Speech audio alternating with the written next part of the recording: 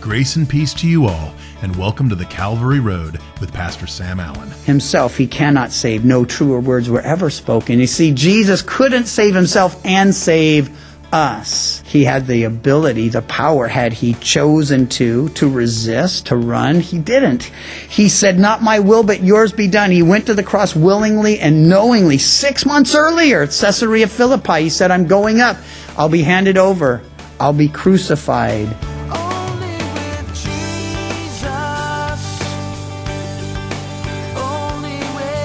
Today we begin a message from Pastor Sam entitled Crucified.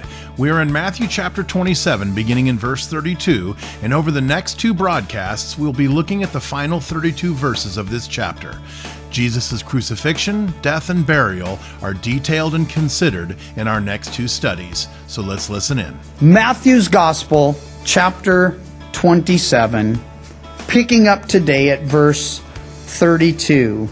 Now as they came out, they found a man of Cyrene, Simon by name, and they compelled him to bear his cross. And when they'd come to a place called Golgotha, that is to say, place of a skull, they gave him sour wine mingled with gall to drink. But when he'd tasted it, he would not drink. Then they crucified him and divided his garments, casting lots that it might be fulfilled, which was spoken by the prophet. They divided my garments among them, and for my clothing they cast lots. It begins our study today, after the long evening Jesus spent with his disciples. He'd washed their feet, he'd ministered to them, he'd prophesied their, failure as they would all flee under the pressure of his arrest. He'd prophesied Judas' betrayal, he'd prophesied Peter's denials. Then they went to the garden and there he prayed, and he was arrested. 3 illegal trials followed, religious trials. Then 3 civil trials. Finally, they lead him out to be crucified. And under the weight of, all he had endured, the mocking, the brutal beating that he had taken, the scourging that many died from, our Lord falls under the weight of the cross. And as was, law in those days, the Roman soldier in charge compelled this visitor to Jerusalem, no doubt there to celebrate the Passover with his boys. Simon was his name. He compelled him to take up Jesus' cross and follow after him. Of course, that has a familiar ring for many of us. Jesus tells us as his disciples, as his followers, as his representatives, that we must deny ourselves, take up our cross, and follow him. And while it was the Romans who forced Simon to do so, he does become the first one, after our Lord, of course, to bear his cross in the best sense of the word. You see, Jesus bore his cross for others. A cross was a criminal's cross. It was only given to the worst and for capital crimes. And Jesus, of course, was guilty not of any capital crime, but not of any crime, not of any sin. He bore his cross for us. This study will make that oh so clear.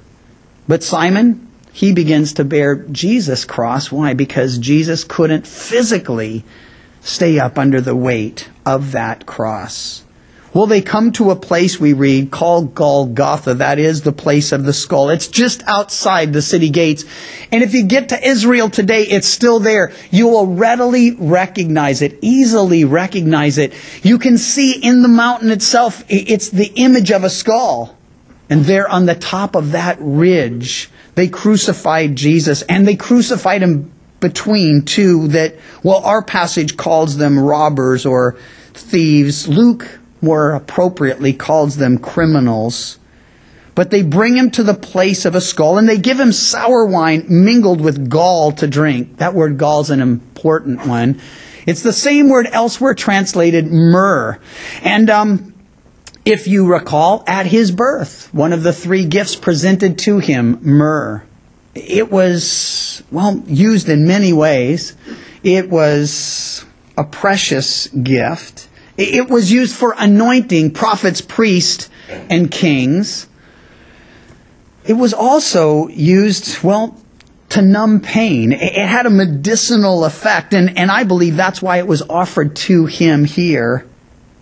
And that's why, of course, it says they offer him the sour wine. That was just the common wine of the soldier, the cheap wine of the soldier, mixed with the gall or mixed with the myrrh. It would have numbed him, deadened him to the pain he was enduring. But when he tasted it, he would not drink.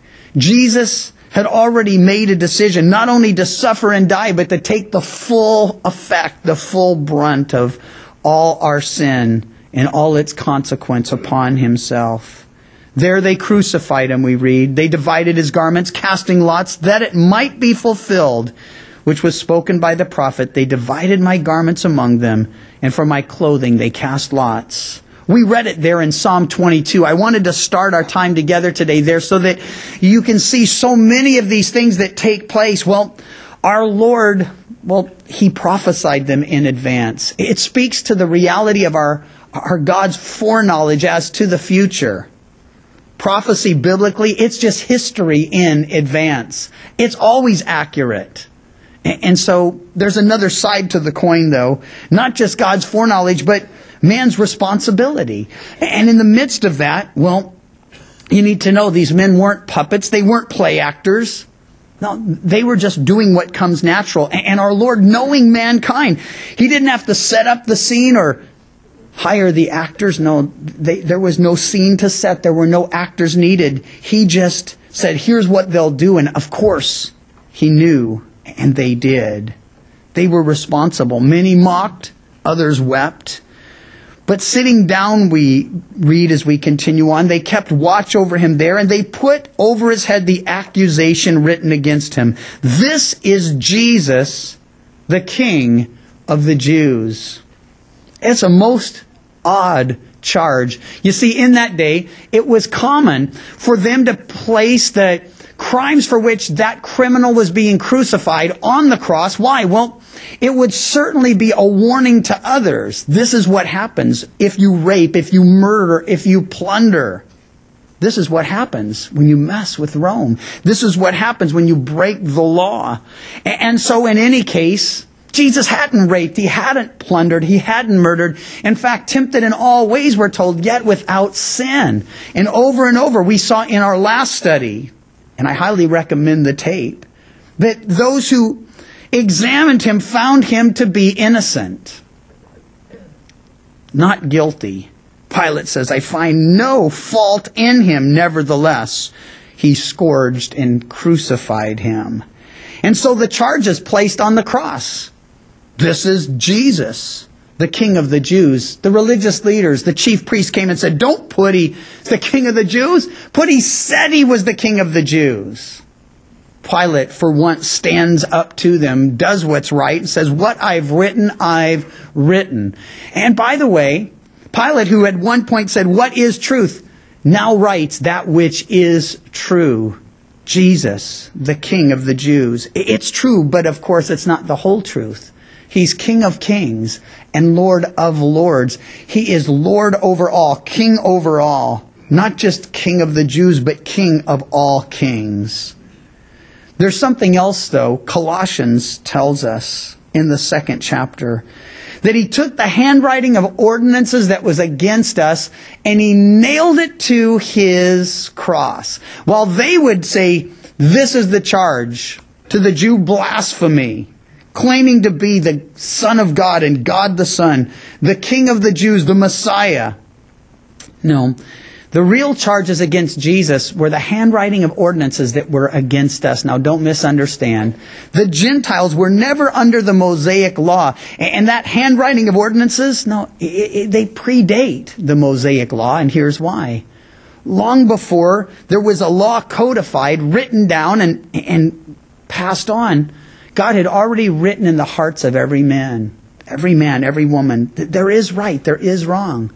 No one has to tell someone it's wrong to lie because we all feel offended when someone lies to us. No one has to say it's wrong to steal because when someone takes your stuff, you're like, hey, I've been ripped off.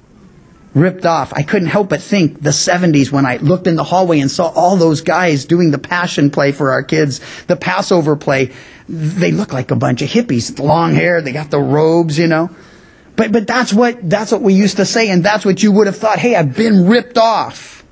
And truly, who has to tell anyone married adultery is a sin? No, we don't need the law codified. God simply gave it because then it would be objective, it would be written down, it would be carved in. But the bottom line, the law is written on the hearts of men and women. And so, this is Jesus, the King of the Jews. That's what they wrote. But Jesus took your sins, my sins. He nailed it to his cross, and he took them out of the way. 2 robbers were crucified with him, we go on to read. One on the right, the other on the left. And those who passed by blasphemed him, wagging their heads, saying, "You who destroy the temple and build it up in 3 days, save yourself. If you are the Son of God, come down from the cross." Likewise, the chief priest, also mocking with the scribes and elders, said, "He saved himself. He saved others. Himself he cannot save."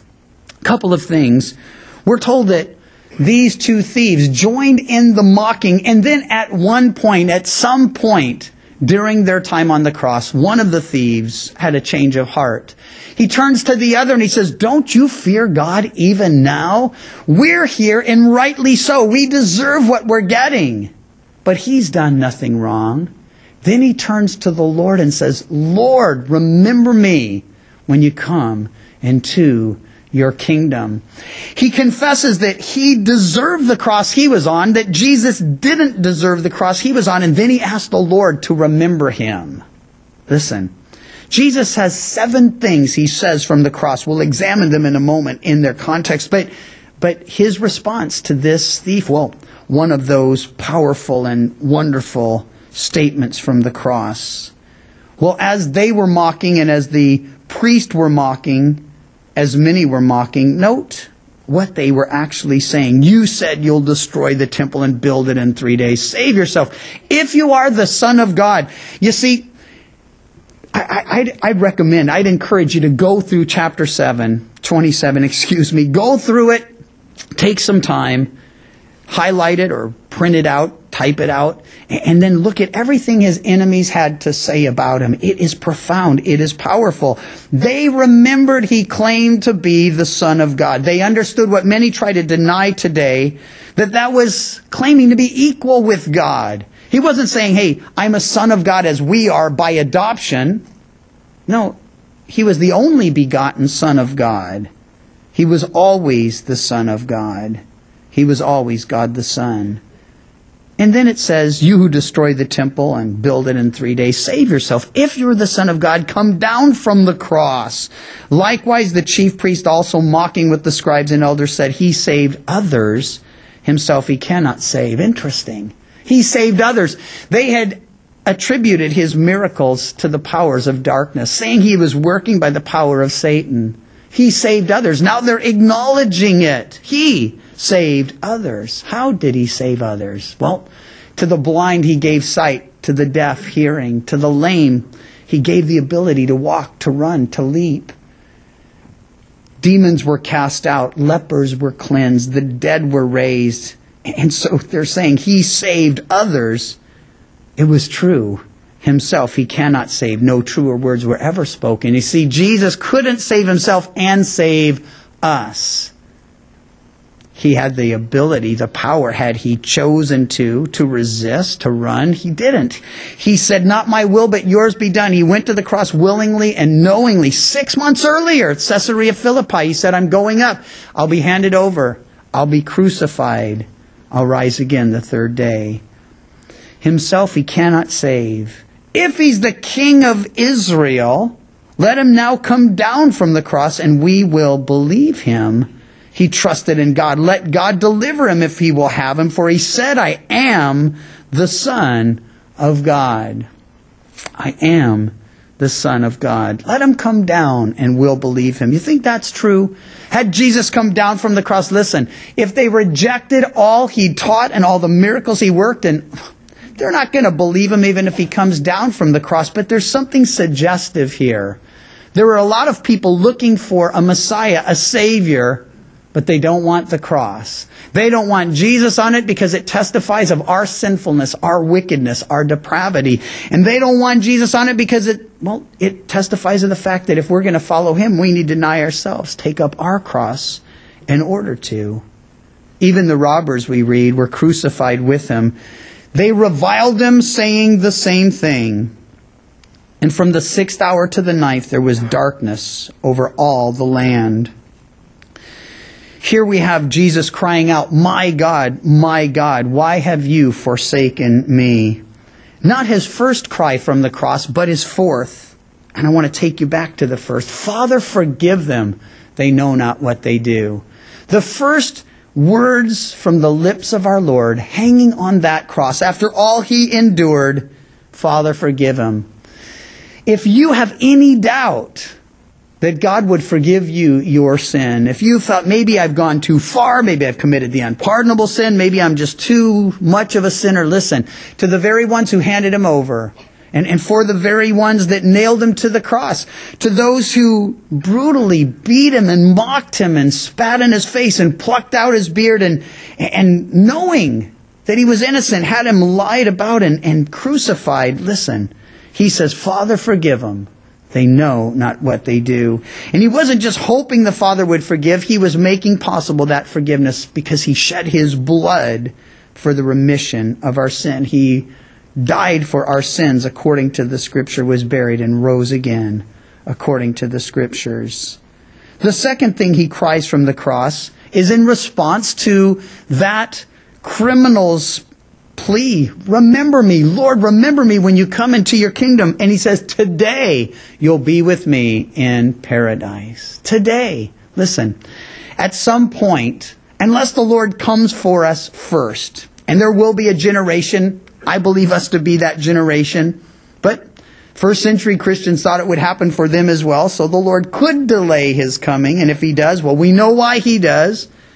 He does because it's not his will any perish, but all come to repentance. But my point is simply this. There will be a generation that doesn't taste death, that is raptured, that is caught up in a moment, in a twinkling of an eye. I believe will be that generation. But if for some reason you pass first, you die first, know this, absent from the body, present with the Lord. And if it was true for that criminal that day, who trust in Jesus and never had opportunity to do one thing except trust in Jesus, know this, when you stand before him in glory, when you breathe your last breath here and open your eyes there, the only thing that will get you there is that Jesus died for your sins. Lord, remember me, forgive me. Lord, I'm guilty, you're innocent, remember me. You see, that's what worked for him. That's what will work for you. It's not what he did and what you do. It's what he did and that alone. Believe on the Lord Jesus Christ and you will be saved. Father, forgive them. Today you'll be with me in paradise. Woman, behold your son. Son, behold your mother. He entrusts his mother into the care of John the apostle. And John's care into, his mother. And then these 3 hours of darkness. And somewhere in the midst, my God, why have you forsaken me? It pointed them, it points us to Psalm 22. Some have suggested Jesus was in such pain, such agony, and now having the sin of mankind placed on him, which he was experiencing, that he for the first time he was beyond himself. I don't believe that at all. I think Jesus was totally aware, completely conscious of what he was doing and what he was saying. You see, those first 3 statements from the cross all involve others. Father, forgive them. Today you'll be with me in paradise. Woman, behold your son. Son, your mother. And now I believe he is pointing those there at the foot of the cross, those who could have and should have known better, back to Psalm 22. We read it. They pierced my hands and feet. They gambled for my clothing. They mocked me. Listen, there on the cross, they could have put it together. They could have remembered Psalm 22. They knew this was the first line of it. They knew it was messianic. They should have seen, and perhaps some did. He's pointing us back. He's pointing us to the Scriptures. Now there's a problem this poses, though, theologically, and the question is this: had the Father actually forsaken him? I don't believe the Father forsook Jesus for a couple of reasons. One of them we read in Psalm 22. I'll read it to you in a moment, share it with you. But get this: Jesus was operating, functioning in complete, total obedience and submission to the Father. I believe the Father, looking on that scene, hearing Jesus cry, would have, as he had earlier said, "This is my beloved Son in whom I'm well pleased." Why? Because you can never be closer to the Lord than when you were in complete submission to him, absolute obedience to his revealed will. And that's what Jesus was doing right then. Yes, the sin of mankind, your sin, my sin, was placed on him at that moment. And I do believe on a human level, he felt something that, well, if we weren't so numb to the consequences of sin spiritually, if we weren't so affected by the consequences of sin physically, I think we would be sensitive, as Jesus was, to what takes place. He felt for the first time what we should be feeling. Sin breaks fellowship. It builds a barrier. But the Father wasn't turning away from the Son. No, we read it. Listen, it's part of that messianic psalm. Nor has he hidden his face from him, but when he cried to him, he heard. There in Psalm 22. Listen, Jesus was so sensitive to the perfect fellowship he'd always had with the Father that your sin and mine being placed on him, he felt for the first time. He experienced for the first time that sin separates. Well, he knew it, but he'd never experienced it. But get this, the separation was, well, it's a paradox. I already said so. It's difficult to even conceive, impossible for us to conceive. How can Jesus be fully pleasing to the Father in absolute submission and obedience and at the same time sense separation? Well, sin does that, you see. And I'm always concerned about the physical consequences of my sin. Other people being stumbled or, the obvious things that happen as a result of my stupidity or sin. But the worst of what sin does is it separates, it breaks fellowship. Not just with us, but between us and our Father in heaven. The fifth thing Jesus has to say from the cross is, I thirst. I thirst. It brings us really back to our passage. As he cries out, my God, why have you forsaken me? Some of those who stood by when they'd heard said he's calling for Elijah. Malachi had prophesied Elijah would come first, and so, they were still thinking, maybe this is it. Immediately, one of them ran and took a sponge, filled it with sour wine, put it on a reed, and offered to him to drink. The rest said, let us alone, let's see if Elijah will come and save him. And Jesus cried out again with a loud voice and yielded up his spirit. We know that I thirst was his fifth cry from the cross. The sixth was, it is finished. Powerful words. They literally translate paid in full. No truer words were ever spoken. It is finished, paid in full. That means the cross, his sacrifice, his shed blood, completely sufficient to cover and cleanse our every sin. And so it's not what he did plus. It's just what he did. And we believe and we receive that forgiveness. It is finished. Paid in full. The handwriting of ordinances that was against us, he took it out of the way, having nailed it to his cross, and he cries out, paid in full. As much as it may seem like those who opposed Jesus were victorious that day, that's simply not the case. Galatians 2:20 tells us that I have been crucified with Christ, and it is no longer I who live, but Christ lives in me. The people we used to be, crucified with Christ. Incredible. We don't bear the scars of the nails and the whips, but we do bear the scars of the sin that used to rule over us. But they are just a reminder now, and they no longer control us. And Jesus, yes, he died on that cross, yet he lives. And he lives in us, and we live in him. That is what victory looks like. The Calvary Road is a ministry of Calvary Chapel Chico, and you can visit our website, ccchico.com, or download the CC Chico app to contact us and listen to other studies from Pastor Sam. You can also listen to The Calvary Road as a daily podcast by visiting thecalvaryroad.com. We'd love to hear from you, and until next time, may you find grace and peace as your journey takes you down the Calvary Road. And your grace